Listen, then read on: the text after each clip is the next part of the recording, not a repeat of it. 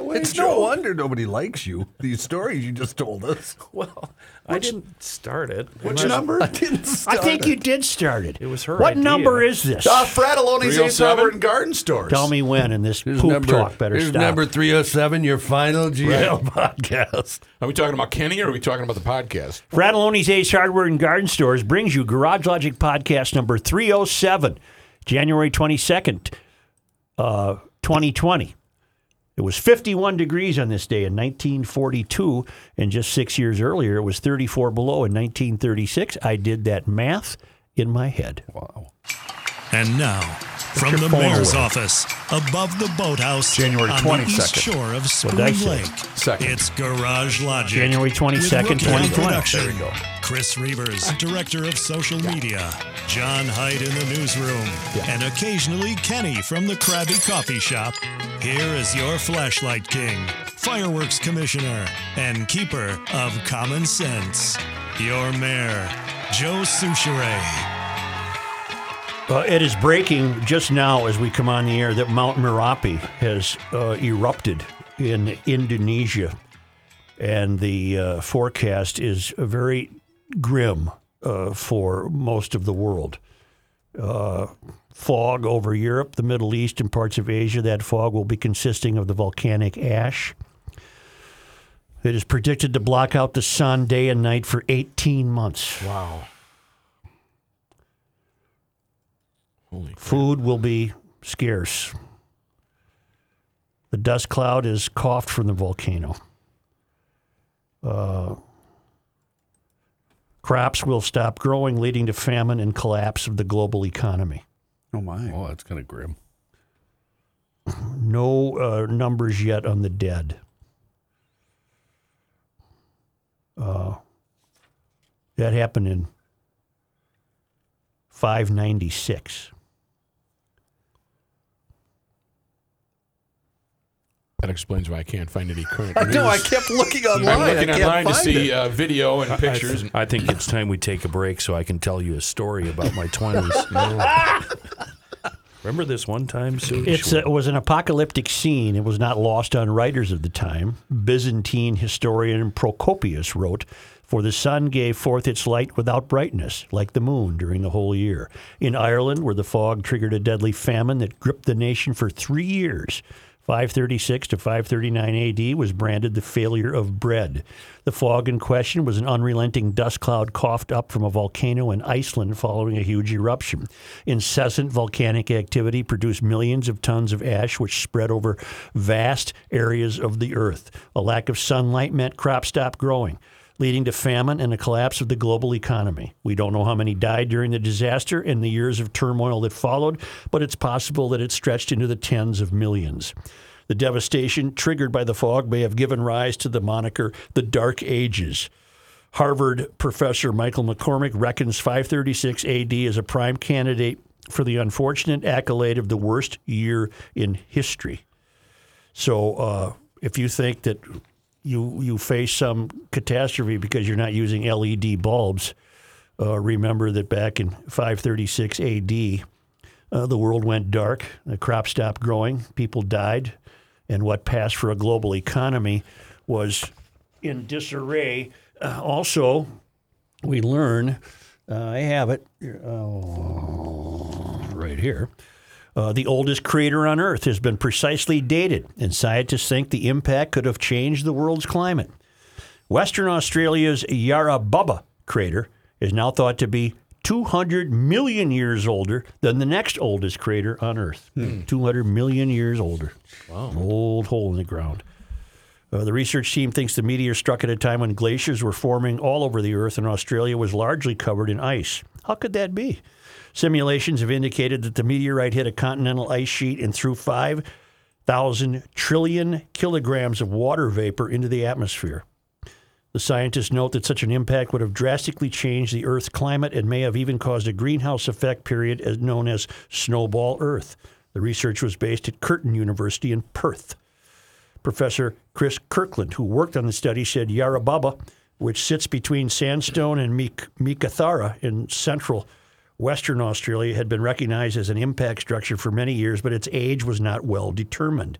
Now we know that Yarra Bubba crater was made right at the end of what's commonly referred to as the early snowball Earth, a time when its atmosphere and oceans were evolving and becoming more oxygenated, and when rocks deposited on many continents recorded glacial conditions. What the hell are we worried about?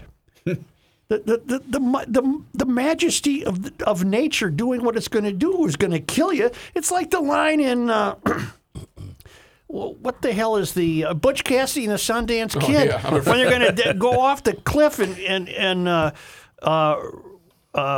Sundance won't go, and Butch says, "Well, the fall alone will kill you." I can't swim. I can't swim. Well, the fall alone will kill you. The delivery of that line by Newman Wasn't it wonderful? was perfect. Wasn't it wonderful? Well, that's what we're facing here. Are you kidding me? There's no. If we get another eruption of that magnitude that occurred in 536, we too will experience a nuclear winter. We too will experience crop failure and death and darkness. It has nothing to do with you driving a bleeping minivan. Are you saying we're minuscule? I think so. So anyway, this baby's even older than they thought. So we could face an asteroid, anything could undo us. And yet we're bowing to the whims of some 17-year-old school kid in Sweden who's telling us that we got to return to the Stone Age. The Stone Age is when this crap happens. Right. I hate to. I know you do. Well, you said Mount Merapi in Indonesia. Well, but I was making it up. It was actually a volcano in Iceland. I know. I made it up. I made it up. Oh, John. you made it up. God. This does not compute. Seems illogical. I use Mount Merapi Just as an example. I see. To set up my. I see now. And then I acknowledged it was Icelandic in nature. No, and you also mentioned something too in that story about the way it was covered, the writing or something like that. Walk me through the press room in 536 AD. What are you seeing? Boy, I can't even imagine engraving stuff into stone tablets. Yeah. Chiseling. Chiseling. Primitive chiseling tools. They didn't have a printing press, did they? Hi, how is everybody? Good. Eh. Kenny, you got any stories for I us? don't want to hear from you. Right. I don't want a thing to do with it. But let's go to Duluth. Hey. Speaking of all these climate catastrophes that happened through the millennia. This is from Dan in Duluth. Duluth has been taking strides to become a more sustainable, energy-efficient city. Oh, good. Recently, city leaders created an energy plan commission, but felt there needed to be more. So today, maybe it's today. This is dated yesterday. Maybe it was last week. Wednesday, Mayor Emily Larson announced the city has hired its first sustainability officer to work hand in hand with the new commission. Last year, Duluth Mayor Emily Larson made plans for the new position aimed at ushering the city into greener pastures. The purpose of this position is to lead our resiliency efforts within the city of Duluth in partnership with our new Energy Plan Commission, said Mayor Larson. Larson announced Mindy Granley will serve as the city's first ever sustainability officer. St. Paul has one. Making what, $120? At least. Granley comes from UMD with a full resume. Well, not really. She has a full resume from being at UMD. Larson said Mindy established the Office of Sustainability. She has championed campus-wide organic recycling. She moved the university from bronze to gold in STARS, which is a campus sustainability tracking and rating system. I mean, she literally got a gold star at the top of her paper. But it was monitored by its own entity. Right. She increased campus solar production by 900%. Well, then they shouldn't have any electric bills. 12 years as the college sustainability director set Granley up as someone city leaders hope can lead Duluth toward positive change. I'll be a liaison and a partner from the city in community-wide action on climate change, said Granley. Action like forming a citywide energy plan and following goals set in the city's Imagine Duluth plan. She said reducing energy use, carbon, protecting water quality in our streams and Lake Superior. City leaders said it takes more than the commission to bring much needed change to see how we can bring sustainability across both our internal operations and also out in the community, said Granley. Granley will officially start a new position Feb 10. And as emailer Dan notes, this comes from a mayor who has publicly apologized for not having a plan to remove snow. I was just going there. Snowfall, which I believe has occurred up here prior to climate change uproar. I happen to live on a street that was plowed 4 days after the big one in December. Wow. Wish us luck with the next big snowfall and county plow drivers on strike. Well, they've settled. Dan in Duluth, where the water temperature in the big lake never seems to change. We went through this during their December storm, and we were getting emails from people telling us how they had to just basically do it themselves. Yeah, they were fending for themselves. Yeah. You want me to get serious? Please. This is just a carbon copy of the version of the Salon as it exists in Duluth.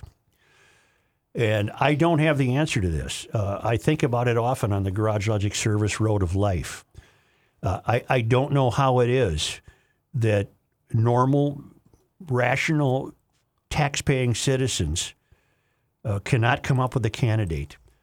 And we are continually electing into mayoral positions, for example, the people we're now dealing with.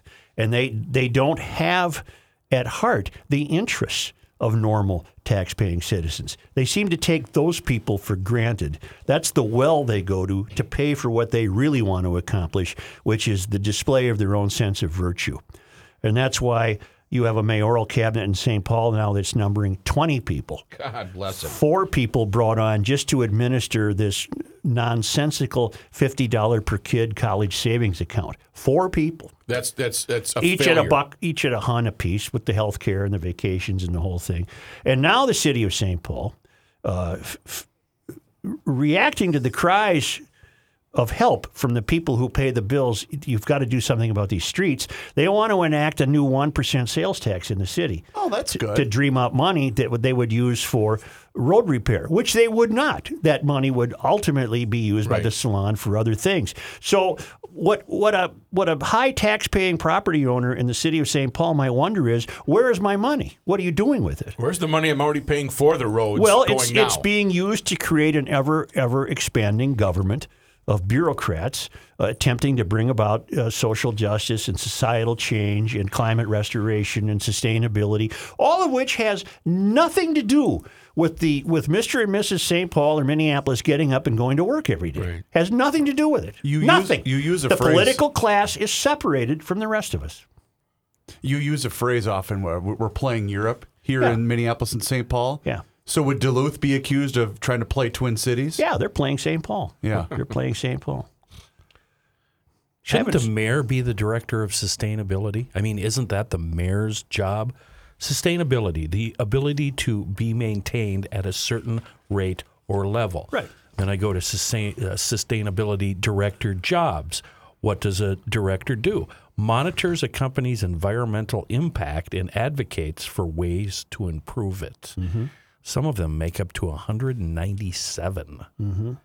And now the director of public works, Kathy Lantry, has resigned to collect, I would suspect, an enormous pension and great benefits around, and what have you, and that's fine.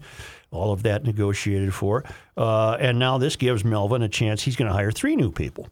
And so that theoretically could bring the cabinet up to 23 people. 23 people doing his job. Right. And what that ends up doing is it insulates him from responsibility. Mm-hmm. He has no reason to come forward and take responsibility for anything. He's got 23 people he can point to.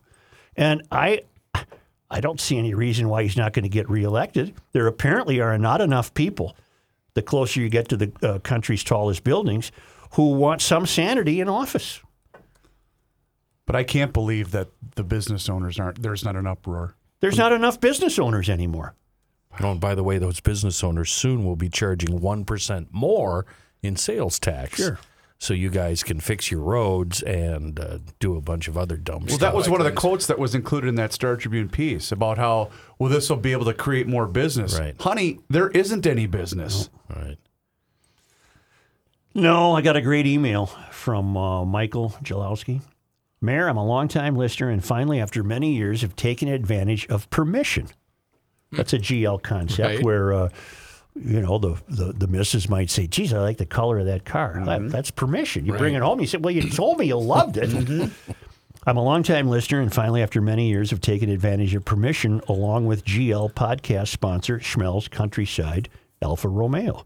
We have been looking for a new vehicle for some time. When I heard your advertisement for Schmelz Countryside, I began researching Alfa Romeos. During this research on Alfa Romeo Stelvios online, my lovely wife looked over my shoulder and saw this Stelvio from Schmelz and said, "That's a nice-looking SUV."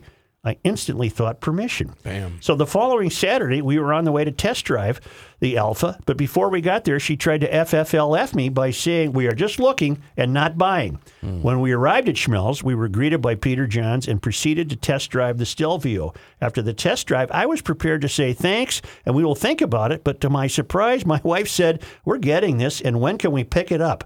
So on January 18, we picked up our red Stelvio, and Jonathan, Peter, and Austin could not have been nicer, and they were happy that they advertised on the GL podcast. Here, here. Cool. In addition to Alfa Romeo, Schmelz Countryside is Volkswagen and Fiat. And great year-end of the deals, or the start of the new year deals, are underway. Fiat 124s, the Fiat 500X Trekking. They got that 1957 retro Fiat 500 Pop. If it's still there, that one's going to go out the door pretty quick. Certified pre-owned VW TDIs are getting a 2-year unlimited mileage warranty from VW. Alphas are getting extended warranties. They're clearing out 2019 Fiats. This is a family dealership, the likes of which really don't exist anymore in the automobile industry. We're on at least the third generation at Schmelz Countryside, VW.com, Schmelz Fiat.com, Schmelz AlfaRomeo.com. It's in the southeast quadrant of Highway 36 and 61 in Maplewood. I have a buddy who every year has 3 New Year's resolutions. Let's call him Bob. He rarely succeeds in these resolutions, and he's not alone. Only 10% of us do succeed. Then it hit me. Bob should call the Canopy Group. Why? Because Bob wants to read more? No. Because Bob wants to lose 20 pounds? No, we're not going to help with that. But we can help him with the third resolution, and that is to save money. He can start by calling the Canopy Group with its 20 professional agents. They can help Bob save money on his home and auto insurance and have better coverage. The Canopy Group's 16 companies assure Bob's success, not just this year. They will do this for Bob every year. Bob will get the best coverage at the best price. Our clients save an average of $628 annually. Hand your New Year's resolution over to the Canopy Group and be part of the 10% with Bob who succeed in accomplishing at least one New Year's resolution. Call 800-967-3389 or visit thecanopygroup.com. The Earth is not your mother. The Joe Souchere Show.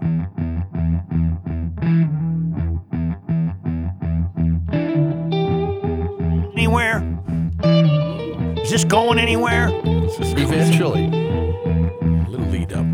Now here's Suchi style. It's so cold in Florida. How cold is it? Iguanas are falling out of trees. No. Stunned Look at this. by the temperatures. You know, I have this story in my news. You know what the opening line is? Huh.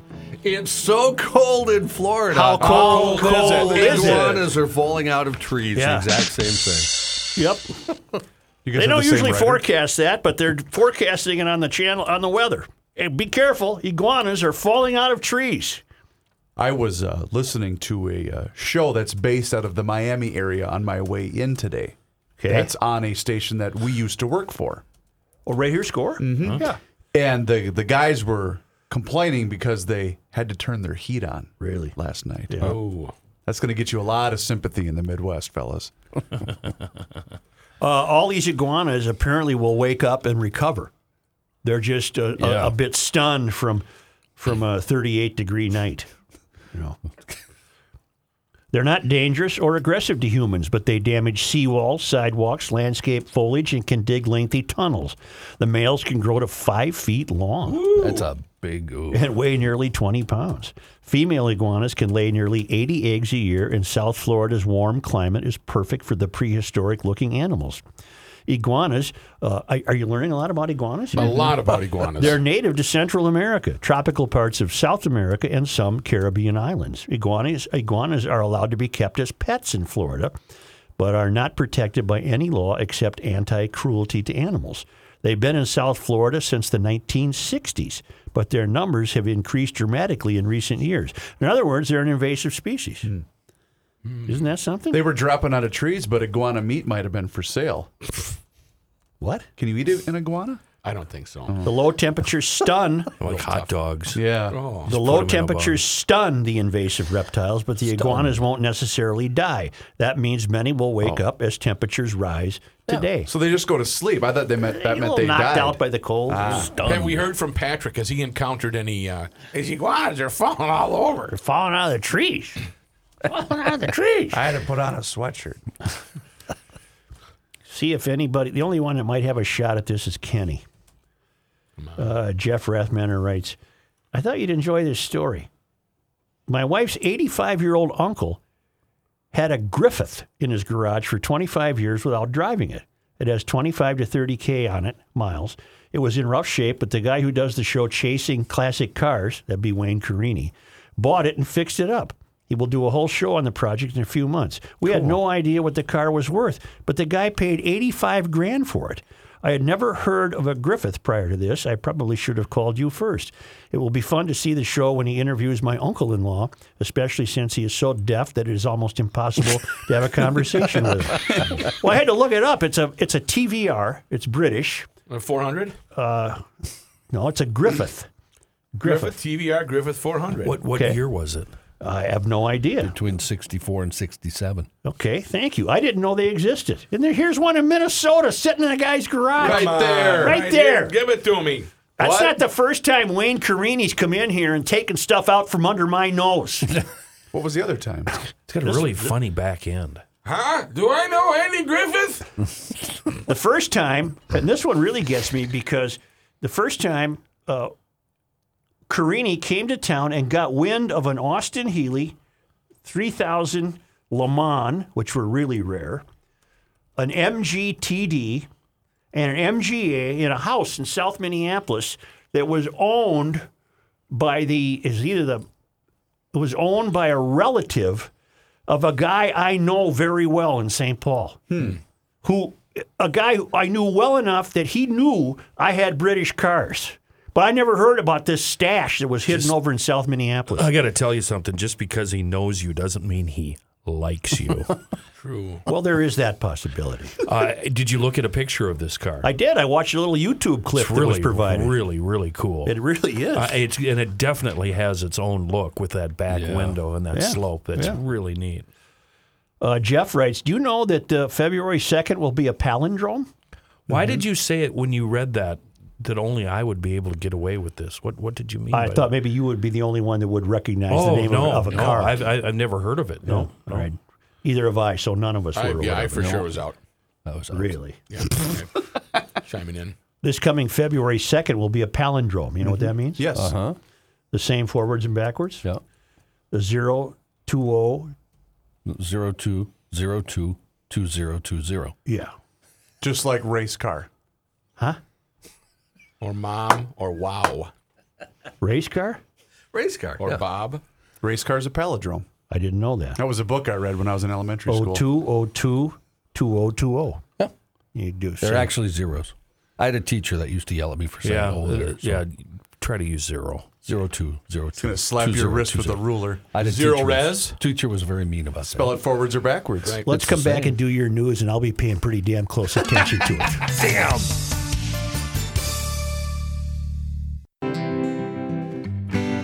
It's the end of the world as we know it, and he feels fine. Joe Souchere. Here's John Height. We need to turn our microphones on. Mine was on. No, it wasn't? Okay, here's John Height. Thanks, Joe. Before I get to news, let me tell you about Mansetti's Pizza and Pasta, one of my favorite places in the world to eat. Sounds good on a day like today. Really does. It's up by my house, 3603 Round Lake Boulevard, just about a mile north of Highway 10, right where Andover and Anoka meet. We've told you in the past about the pizzas. They have great pizzas. Doesn't matter what you like for a topping. They have specialty pizzas. The pizzas are all great. Today I want to tell you about all the homemade stuff they have.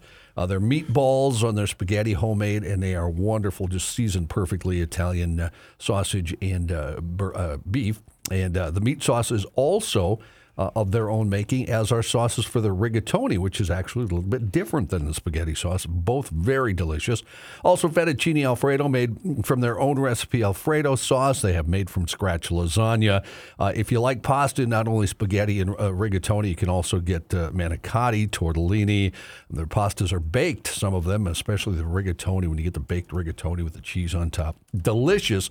Gives them a unique flavor. It is fantastic at Mansetti's. They also have the Monday through Friday lunch buffet. They have catering, and they'll help you with a fundraiser if you need help with that. Contact them. It's Greg and Rochelle Tigett at Mansetti's. Greg and Rochelle have been GLers for many, many years, have the great food. 3603 Round Lake Boulevard, Mansetti's Pizza and Pasta.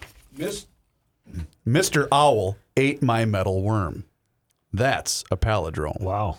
That's what you learned in his race car, a palindrome. That's interesting. Mrs. Frederick's very happy about for me right now. I'm sure. I'm sure. In news, Yeah, little transition there. authorities in St. Paul say the death of a man who was found unconscious Monday night in downtown St. Paul came after that man tried to rob someone. Sergeant Mike Ernster with the St. Paul Police Department said during a press conference the 52-year-old man allegedly tried to rob a 49-year-old man, but the 49-year-old fought back. Witnesses confirmed to police the 52-year-old acted like he had a handgun as he tried to assault the other man. However, no firearm was found at the scene. The victim was helped by his co-workers who work at a nearby church. The Church of Scientology. Correct, yes.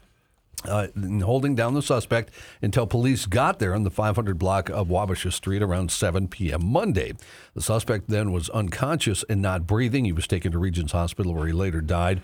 There have been no arrests in the case. According to Ernster, Ramsey County Medical Examiner will determine the suspect's identity in the coming days. The case remains under investigation. Well, it sounds to me like some poetic justice. Yeah, the guy, you come to rob me, don't mess with the Church of Scientology. That's right. The guy picked the wrong guy to try and rob. Probably a guy that was out of shape and had no idea what he was in for. Yeah. Well, you got what you deserve, pal. Hear, hear. So I know we've had a little bit of trouble in the early stages of 2020 in St. Paul. Are we going to be able to keep track of if we're on pace to break the record that we set in 2019? Oh, yeah, we're at 3 already. So we're ahead of schedule. Oh, yeah, it's okay, a good good. pace. Good. A woman charged in connection to the murder of a realtor in Minneapolis is in court Wednesday.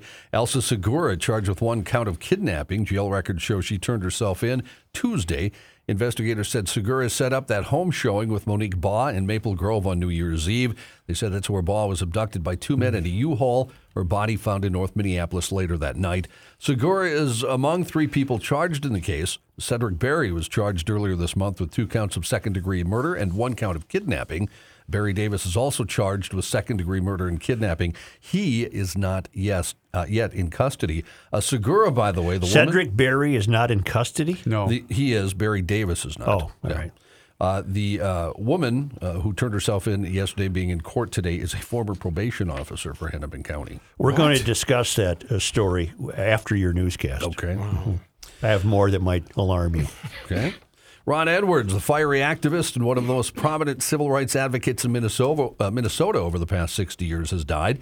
Edwards was 81 years old, born in Kansas City. He came to Minneapolis as a child in the 1940s with his dad, who worked for the Northern Pacific Railway. At a young age, he gained a reputation as an advocate for civil rights in the 60s, continued as the face of local activism until his death.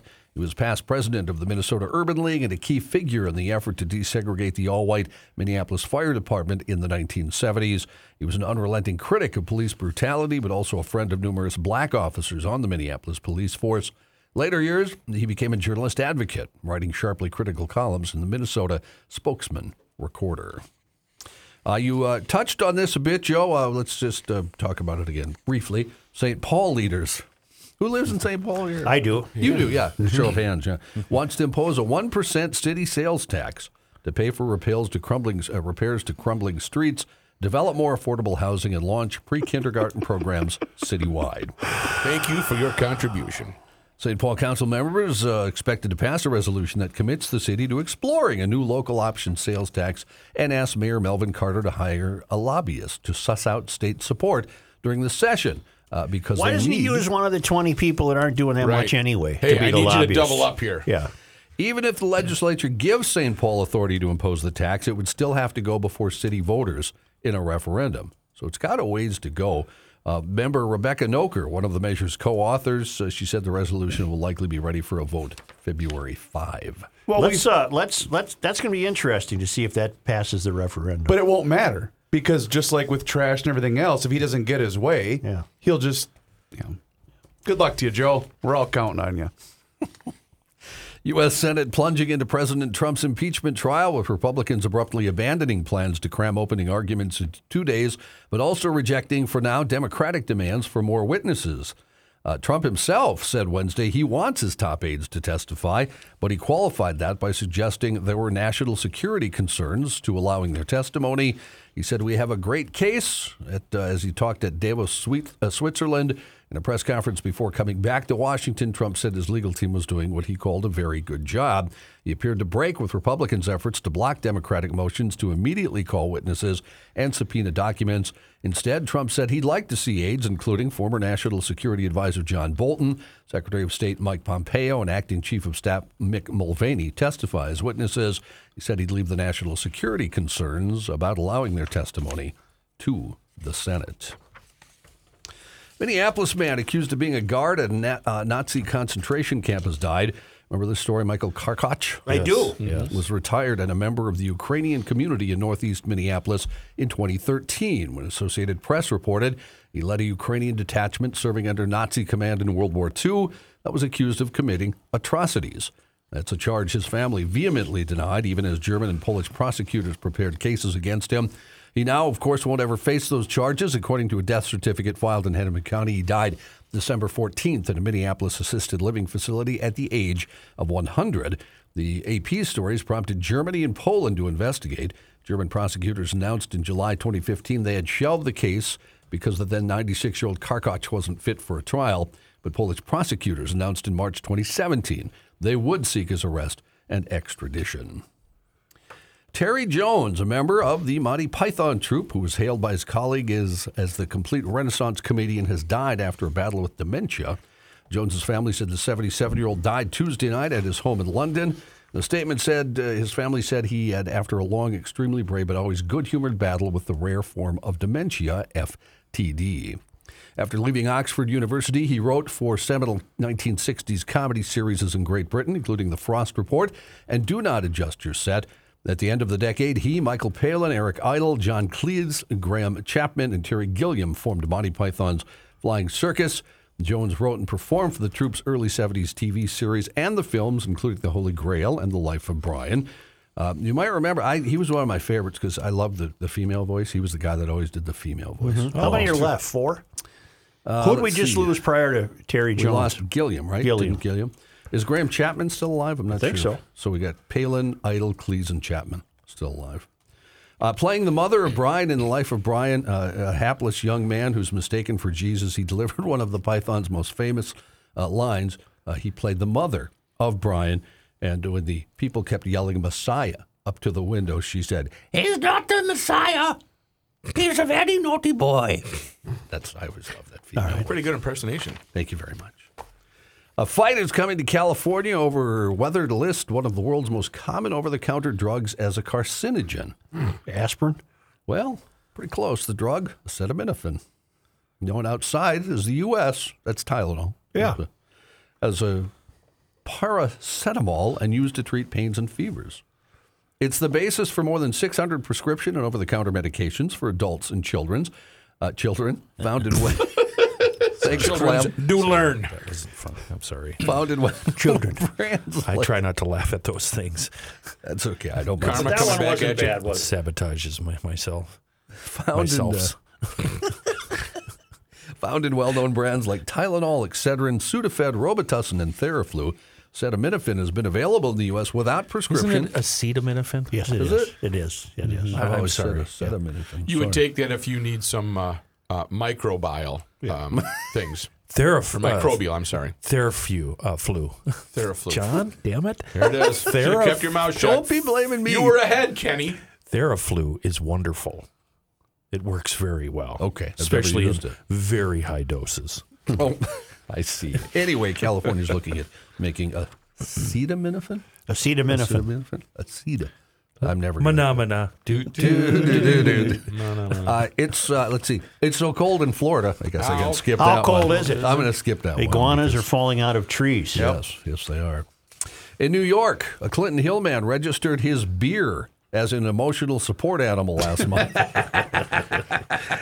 hoping the certification. All I got is these beers.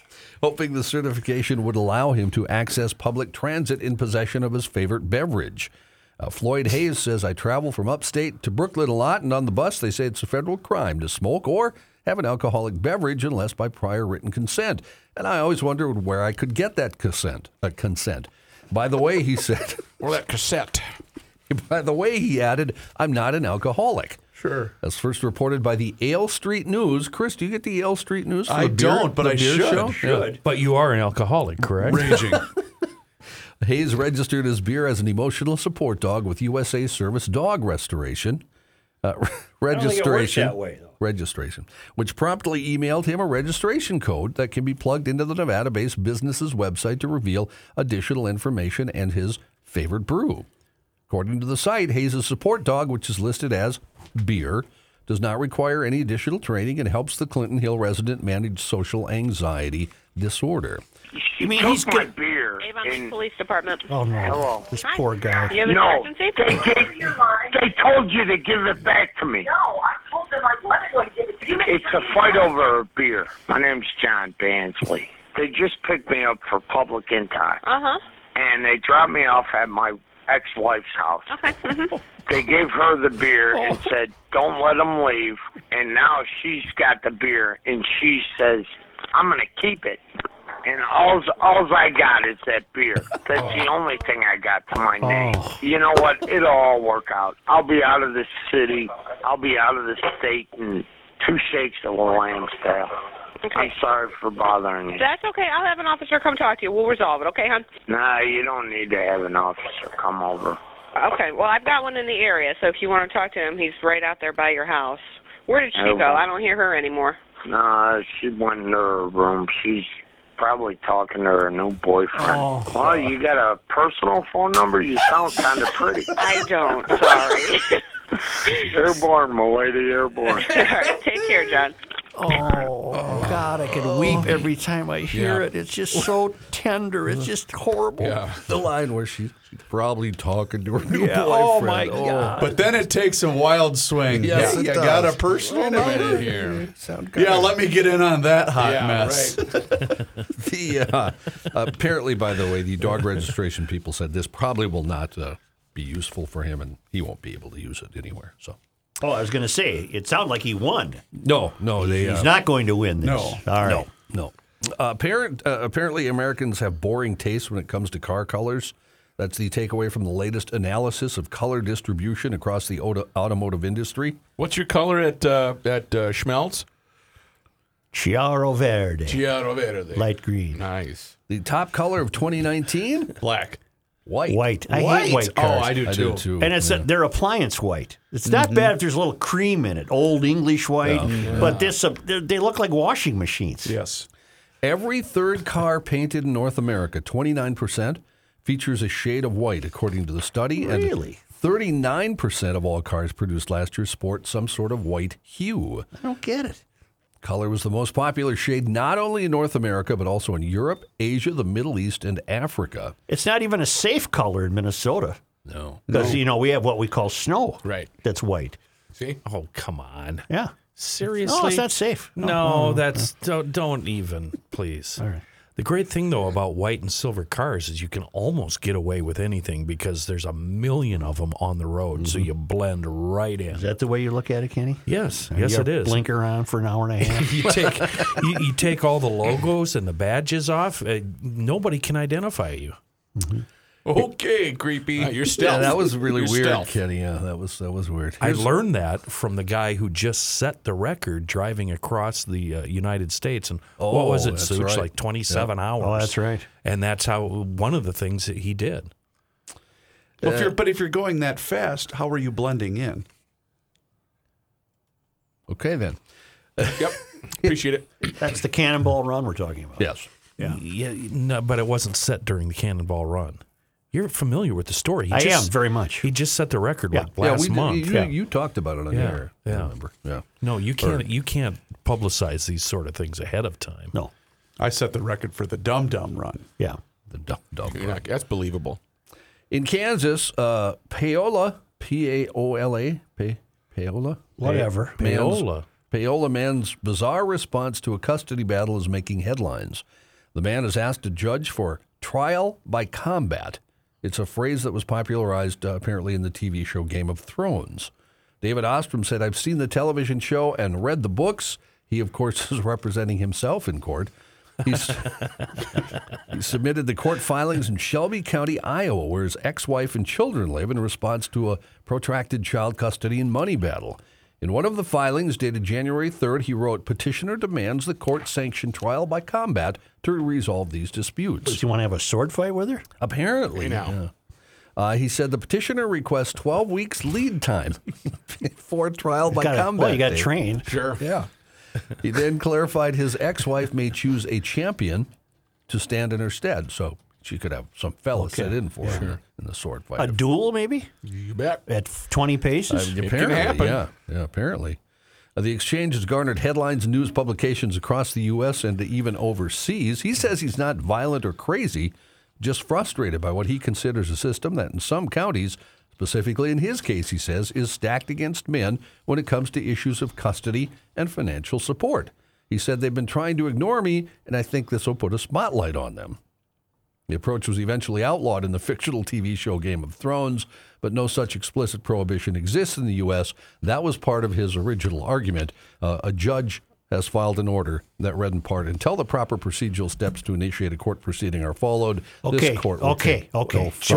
Tell me, what was that story about? I have no idea. Me neither. John, what the hell? Sword fighting. You can't throw sword fighting in there and then expect us to remain listening to whatever it is you're talking about, because our minds all went to the sword fight. 20 paces, I thought. And then you said John. something about the wife in a sword fight? And then there was She gets to have a stand-in. She gets to have a champion. Yeah, but you missed the part of the She could have a iguanas. The iguanas were cold. John, you take a little break there. We'll be right back. Set the next play out. Yeah, you set this one out.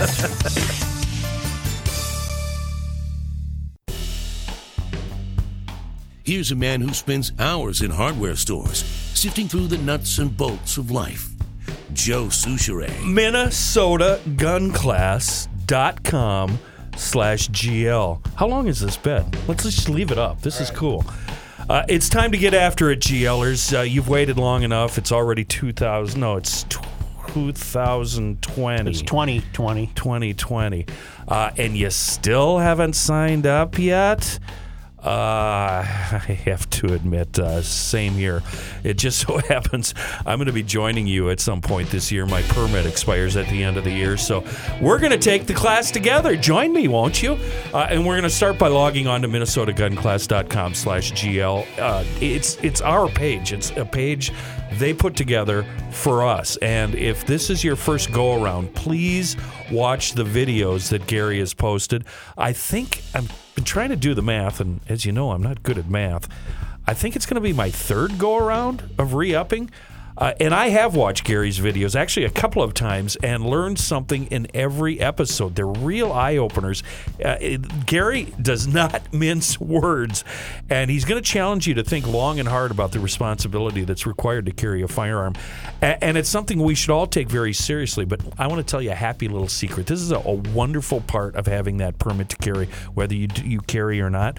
It's also a permit to buy. So when I stroll, or you stroll into DK Mags, you see that firearm you've always waited for, you're going home with it. That is so awesome. And so there's no month-long waiting period, no matter what your skill level. And I'm talking greenhorn to old salt. I promise you, you will be impressed with the level of learning that's provided by the instruction from MinnesotaGunClass.com/GL. Let's get after it. MinnesotaGunClass.com/GL. Must only be a 30-second bed. Daniel writes, on the discussion of the new state fair security policies, I'd like to introduce you to a term that accurately describes a lot of our security mechanisms. security theater. It's generally understood that a lot of security mechanisms we put in place really have very little ability to actually catch a threat, including at the airport. The TSA has been shown frequently to be unable to identify contraband items. So why do we have it? In the illusion of security that reassures passengers and attendees, and it's a potential deterrent. And I suspect there is a large insurance benefit to go along with it. Real security would require profiling and informed statistics that would run afoul of our modern sensibilities, a far larger investment in trained people, and cause unreasonable delays. That's not likely at the fair. But what really struck a chord with me was Kenny's comments on carrying a gun without a permit. Although I agree with his sentiment that we have... an email about that. Yeah. Although I agree with his sentiment that we have gangsters and only honest people follow laws, I pose this question. Do laws mean anything if not enforced? I submit to you the rap sheet of the first person charged in that realtor kidnapping murder a few weeks ago that John just had on his news. In addition to his 18 prior convictions, he was issued a warrant for failure to appear in March on 2 felony counts of narcotics and fleeing police. Once he was picked up on October 22nd on that warrant, he also had a gun and narcotics on him, despite being a felon. He was released without bail by a judge and no charge on the felon in possession of a gun count. Wow. He was booked again on the narcotics charge, but set free with no bail and no charges in November as well. I really just don't know what to say, and it seems that this doesn't even budge the outrage meter. God forbid I use the wrong pronoun for someone. Meanwhile, this guy can beat, murder, flee police, sell drugs for 20 years straight, and we get polite news stories with no comment on how the failures of the system got us here. One kidnapped and murdered, one shot, and a kid without a mom. And now you go to the Star Tribune story on this.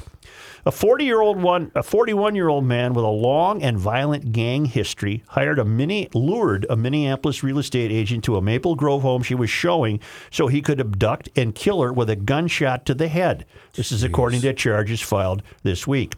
Cedric L. Berry of Minneapolis was charged in Hennepin County District Court with second-degree murder and kidnapping in connection with the death of Monique Baugh, a 28-year-old realtor who police suspect was kidnapped and driven in a rental truck to Minneapolis, where she was found and shot in an alley in the 1300 block of North Russell Avenue.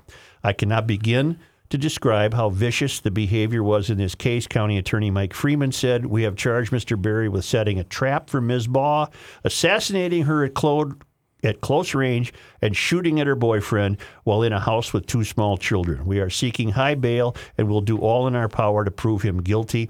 A spokesman for Freeman said no decision has been made yet on whether prosecutors will seek a first-degree murder charge, which would raise the possibility upon conviction of a life sentence without parole. Why wouldn't they go after first degree? Right. That's one question. Berry was booked into jail Friday and remains held in lieu of $2 million bond ahead of a court appearance. Court records do not yet list an attorney for him.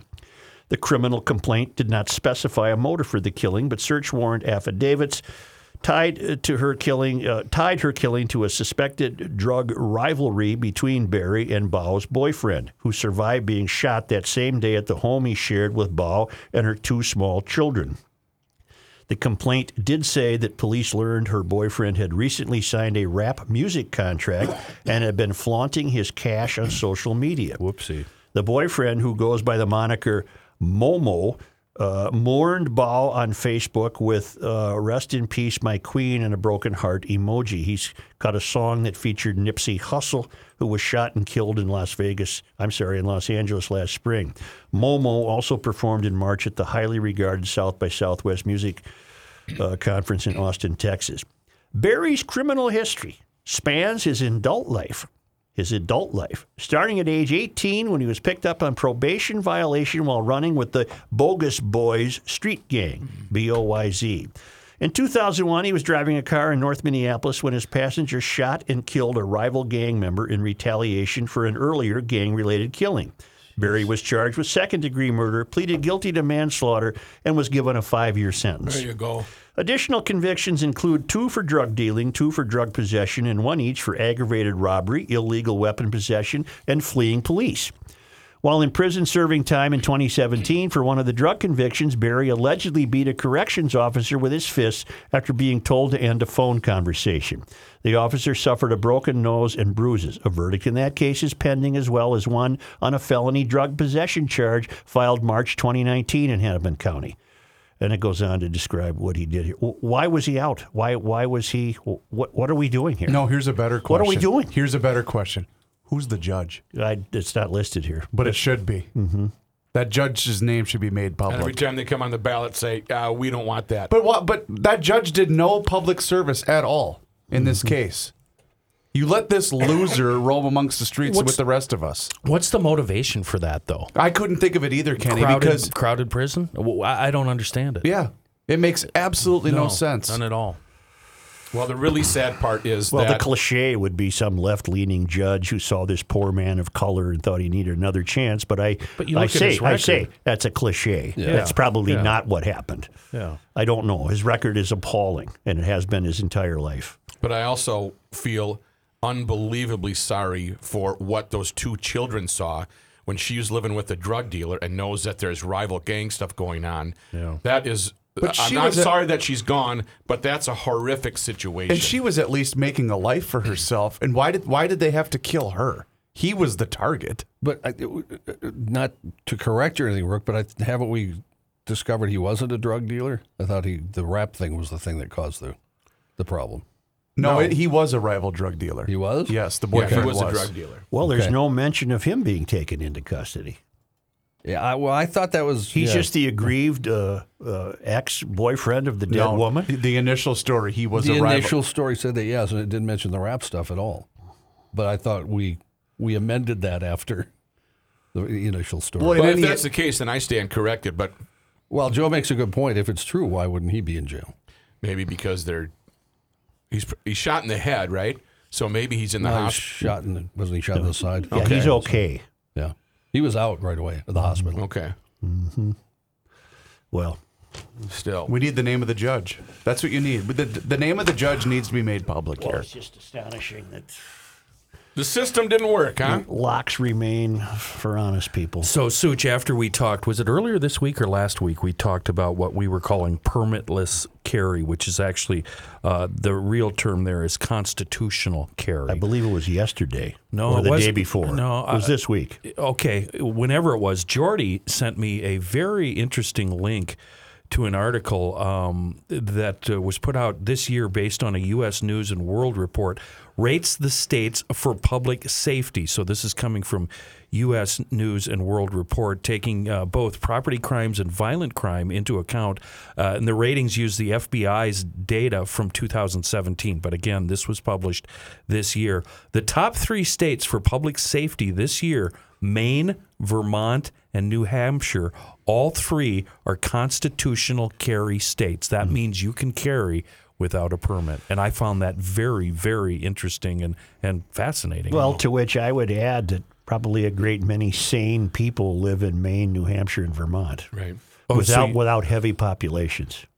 Oh. I mean, it's an interesting way to link the constitutional carry angle to that. But, there's a fighting chance I would have guessed those 3 states to be the safest states in America without knowing anything about the carry permit situation. Is it your job to make me doubt everything? Mm-hmm. Well, thanks, Mr. Buzzkill. Rick Groshong from Edmond, Oklahoma weighs in on Tuesday's show. I believe that was yesterday. John said Minnesota Republicans want to pass permitless carry for firearms, and Kenny said he thought it was a bad idea because then gangsters could legally carry weapons. I just corrected myself. Right. So he asked for input, so I thought I would pass on information I learned as Oklahoma just passed permitless carry. Constitutional carry. Constitutional carry. First, there is a prohibition in federal law against felons possessing weapons, so this law would not allow them to legally carry. Secondly, those fine youngsters who are carrying now when it is already illegal.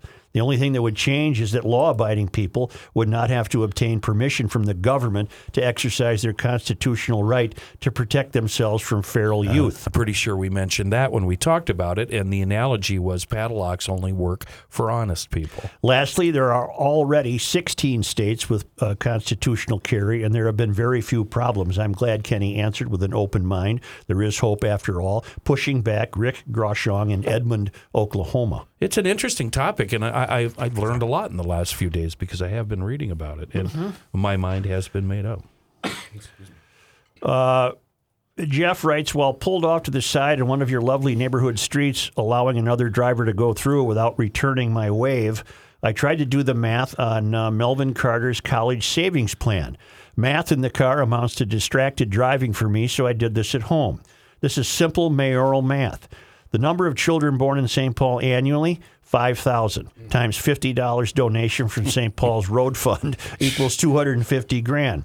The program cost, according to the city, is $1,200,000. A $250,000 stupid program with a $1 million slush fund for the mayor. That would clean a few streets in St. Paul or pay for a couple of more cronies for Melvin.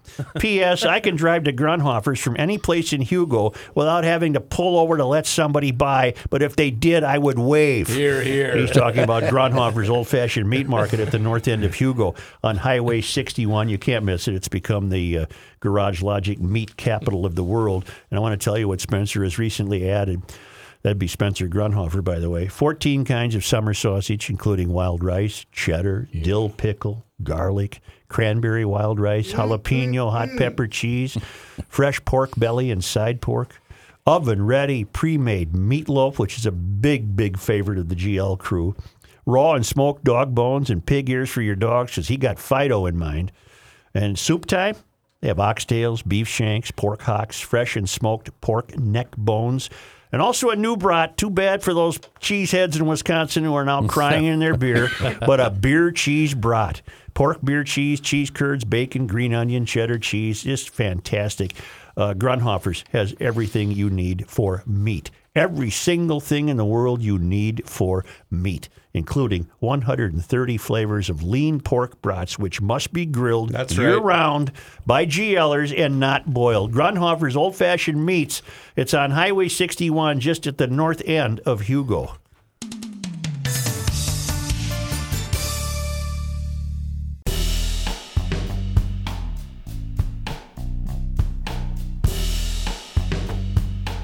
Truth, justice, and the Souchere. And Fratelloni's Ace Hardware and Garden Stores. They are proud supporters of not only the Garage Logic podcast, but also the Beer Show. Hell yeah. And fellas, 1 week from today, the Beer Show, along with Mike Fratelloni and Fratelloni's Ace Hardware and Garden Stores, we're going to be at 30 Bales Restaurant, downtown Hopkins. Also proud supporters of the GL podcast, 3 to 6 p.m. Wednesday, January 29th. Is that next week? That's next week, 1 week from tonight, 3 to 6 p.m., Joe. Who's going to be there? Joe's buying the first round, according to my sources. So you just made the announcement? Yes, absolutely. That we're all going to be there? We're going to go. It's going to be a lot of fun. Todd I'm going to try to swing by. Okay, cool. We're going to have a lot of cool... There's his out. There's his out. Try to swing by. We're going to have a lot of cool featured guests on the show that week, but also, get this, you guys. This is all boring, Reavers. No, hold on. Okay. Fish out strike? Fratelloni is giving away a snowblower. Oh, wow. yeah. That's cool. Nice. On That's very site. cool. You have to be present and register on site to win. Really? Can we? Yeah, I was going to say, I don't have one. Can we? Also, the guys from Elevated Beer, Wine, and Spirits, who have been proud supporters of the Beer Show. Well, that's my shop. They're giving away a wheelbarrow full of booze. You get to keep the Am wheelbarrow? I, You get to keep the wheelbarrow and you get to Am keep I, the booze. Eligible for that? Yeah. You could probably work something out. I mean, I'm in there once or twice a week. You I'm are. going to try to swing by. 3 to 6 p.m. next Wednesday. I know the beer show is normally on Thursday, but we're going to record the show Wednesday, January 29th from 3 to 6 p.m. You can find out more at 30bales.com. Okay, here's how this is going to happen. Matthew, rookie, Yes. you're picking him up because he says he's never been to a happy hour. You're either picking me up or taking me from here. So he needs a babysitter. Yeah, I do. No, you have to pick him up from the home because he's not allowed to drive after what we're going to do to him next Wednesday at 30 Bales. All no holds barred. Can you got to promise? come to my house and get me. Can No you holds promise barred. that? Yeah, I Will can you do pick that. him up? I can do that. One more What day is this? stipulation. Fun. Next Wednesday, 1 week from tonight. One more stipulation. You have to bring the car in the driveway that leaks the gas. Oh, that's long gone. Oh, That's okay. long gone, yeah. Old Betsy's gone. This is going to be fun because, and I believe you that you've never been to a happy hour. Never have.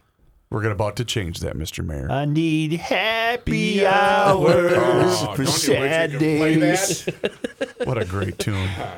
Before we get to you, John, Matt Appel has a great observation about our guest last week, Andrew Town, part of the team that rode from Chile to Antarctica. I couldn't help but think that your new buddy Andrew Town could be a Mitch Rapp type badass. Mitch's fictional character started as a collegiate athlete. Yes. Remember that? Yes. Wow. Mitch was a lacrosse player in college. I remember that. And was this fit, gung-ho athlete. And that's the same as... the languages, too, Joe. Yeah. That's fantastic. That's He's a good got the observation. Toughness. He's got the toughness of it because he's got endurance. That's a good observation. And from listening to the interview, he sounded very stoic. Like it might take a little bit more than usual to make him mad. But then once he gets mad, yes. Right. I think that's the Yale in him. Yeah. Yeah. Johnny, go ahead, sir. Thank you, Joe. The Minnesota Supreme Court on Wednesday ruling in favor of a Minneapolis ordinance establishing a $15 minimum wage for the city. And there goes a couple more restaurants. Well, just like McKinney Row that just decided they're going to close. The High Court's opinion, written by Chief Justice Lori Gildea, states that by complying with the Minneapolis ordinance, employers are not in violation of the Minnesota Fair Labor Standards Act, and therefore the ordinance is compatible with state statutes. Graco had filed a lawsuit against the city on November 10, 2017, seeking a judgment declaring that Minnesota statutes preempt municipal ordinances. A district court ruled the state sets a floor, not a ceiling, for wages. An appeals court affirmed that ruling last March.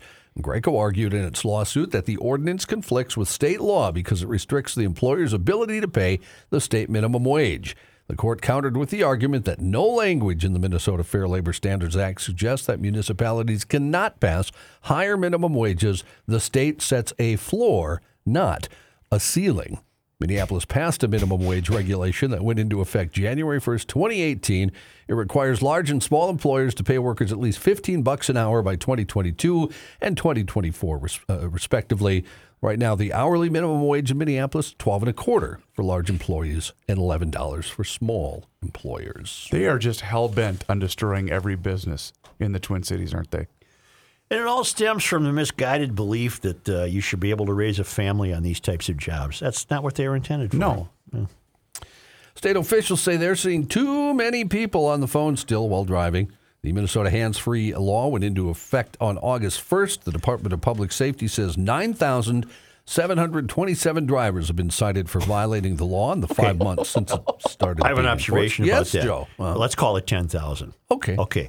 You've given 10,000. Can you imagine how many there are? Then? Oh, right. If you've given 10,000, there's 100,000 people driving using their cell. I see them every day. This law has made no difference. Well, it did to 10,000 people. Well, true, but I'm saying it hasn't corrected any of the behavior. Oh, God, no. You guys familiar with how tight and difficult, I wouldn't say difficult, but very tight, southbound 35W, you go around the Quarry Corner, you go through those sweepers, and then you go past, 4th Street in University, and there's the 35W Mississippi River Bridge. You know, everybody's merging, everybody's moving.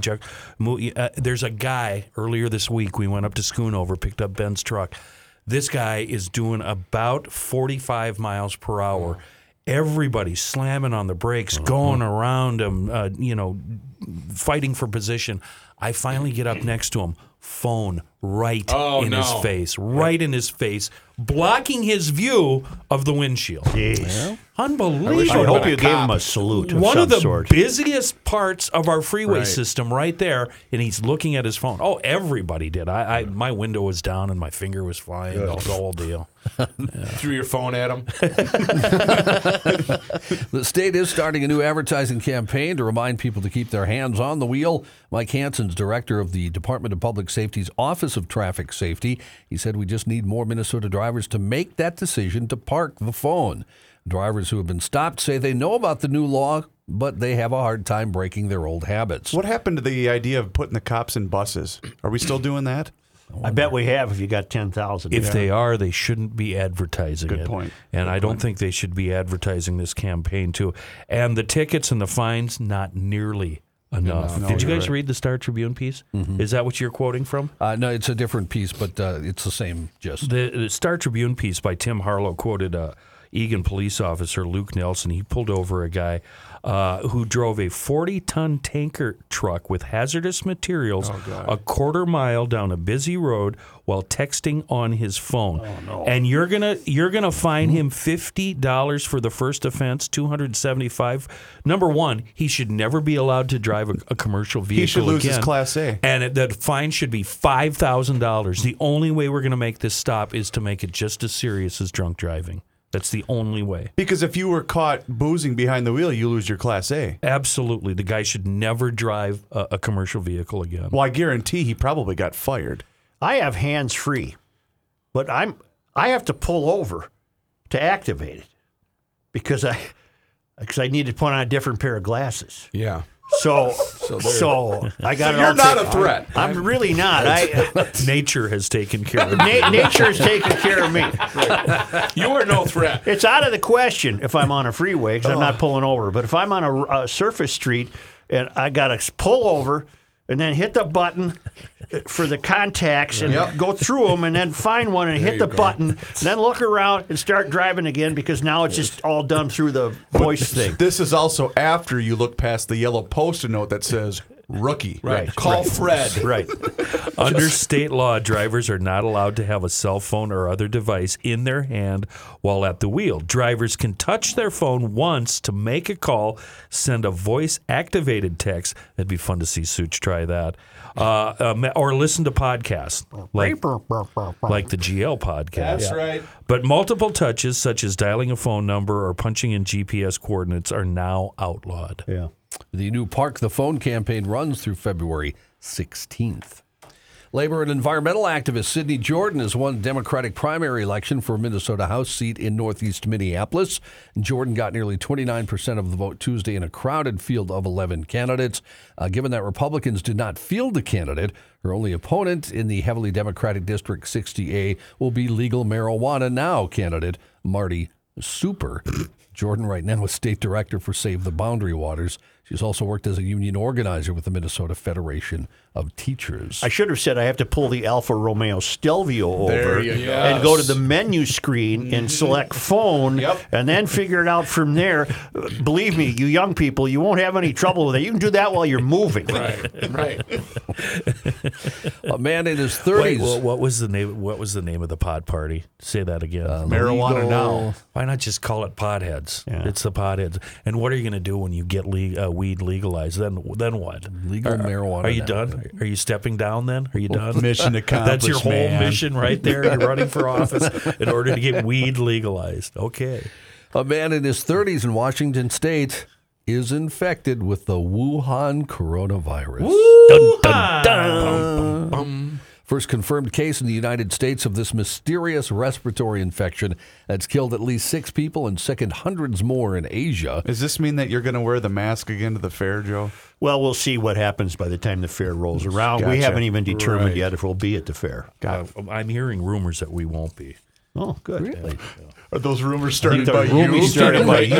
You're making those up, I aren't have you? no idea where they started. I think the GLers love it if we show up. I had fun this year It at was the fun. fair. Yes. Not that I didn't. What'd we before. do, 2 Fridays? We did the first day. Thursday. First day and the last Friday. Friday. Last Friday. I'd do that again. That's a bookend. Just don't get your hopes up. I'm hearing it's just not going to be. Well, that's Sorry, Kenny, he ladies made and that gentlemen. up. not in Yeah. the cards this Kenny year. wrote himself a note and said, "Here's a note to you, Kenny." Federal officials have announced expanded screenings for the infection at major airports in the U.S. In addition to New York, L.A., and San Francisco, airports in Atlanta and Chicago will be examining passengers arriving from Wuhan, China. The infected man's a resident of Snohomish County, Washington. He developed symptoms after returning from a trip to the region around Wuhan, where the outbreak began.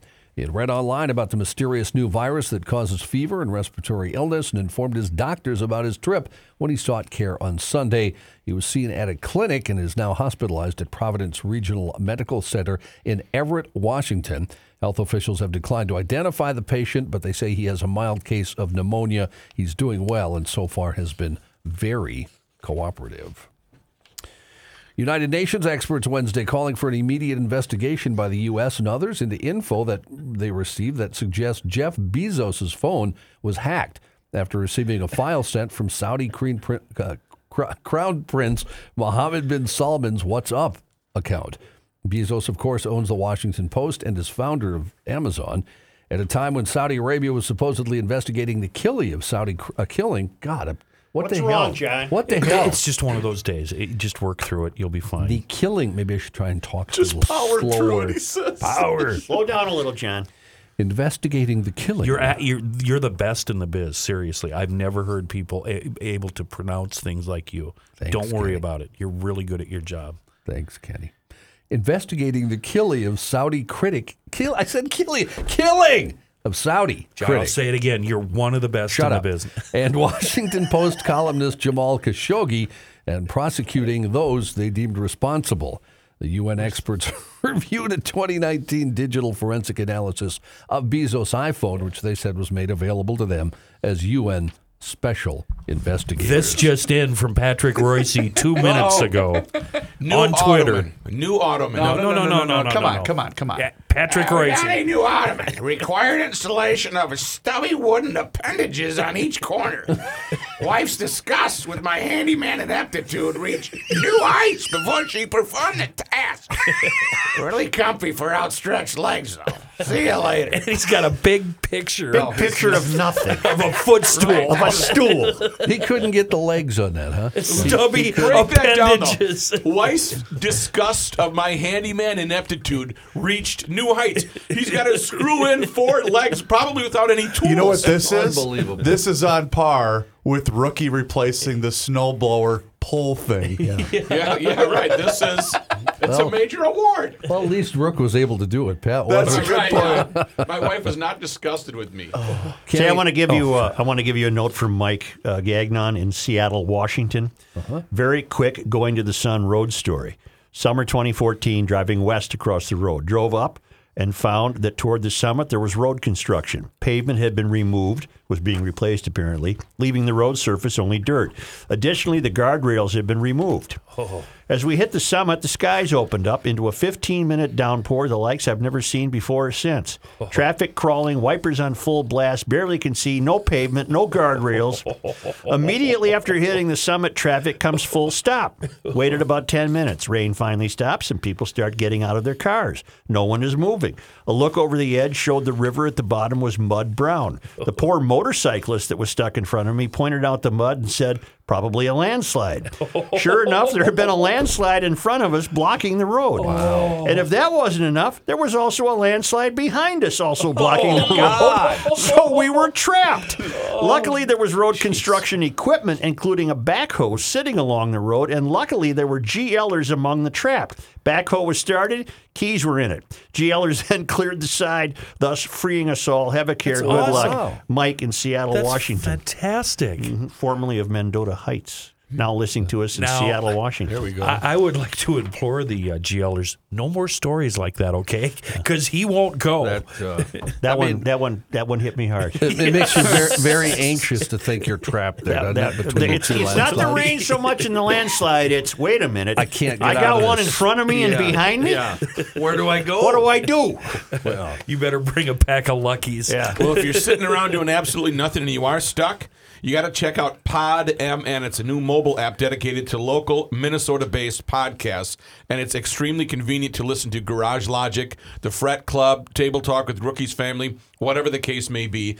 Check it out. All this month, we're giving away a Garage Logic t-shirt signed by the crew if you listen to any of the GL Family podcasts on the PodMN app. Download the PodMN now on your phone's app store, or learn more by visiting podmn.com. That's podmn.com.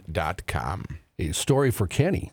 A study has discovered that women are more attracted to men who have beards. You. The research showed that this was the case. I was because- hearing about many of those stories before the show You have a began. beard in your 20s? Yeah, did you have a beard? Just keep doing the story. That's off-air stuff. And, The research showed nobody that needs to hear that. this was the case because beards made men seem more physically and socially dominant.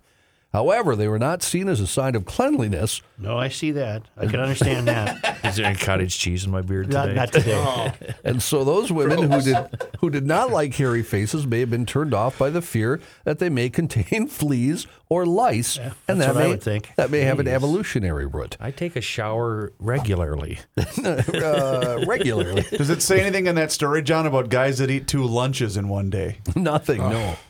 Those same women who I do prefer. that? Oh, I did. Oh, okay. Chris did today. Did you forget that you had one? Well, I had lunch, then John wanted to go down, and he needed a walking buddy. I walked in and Chris was eating lunch. I said, I'm going to go get a piece of pizza. I'll go down with you.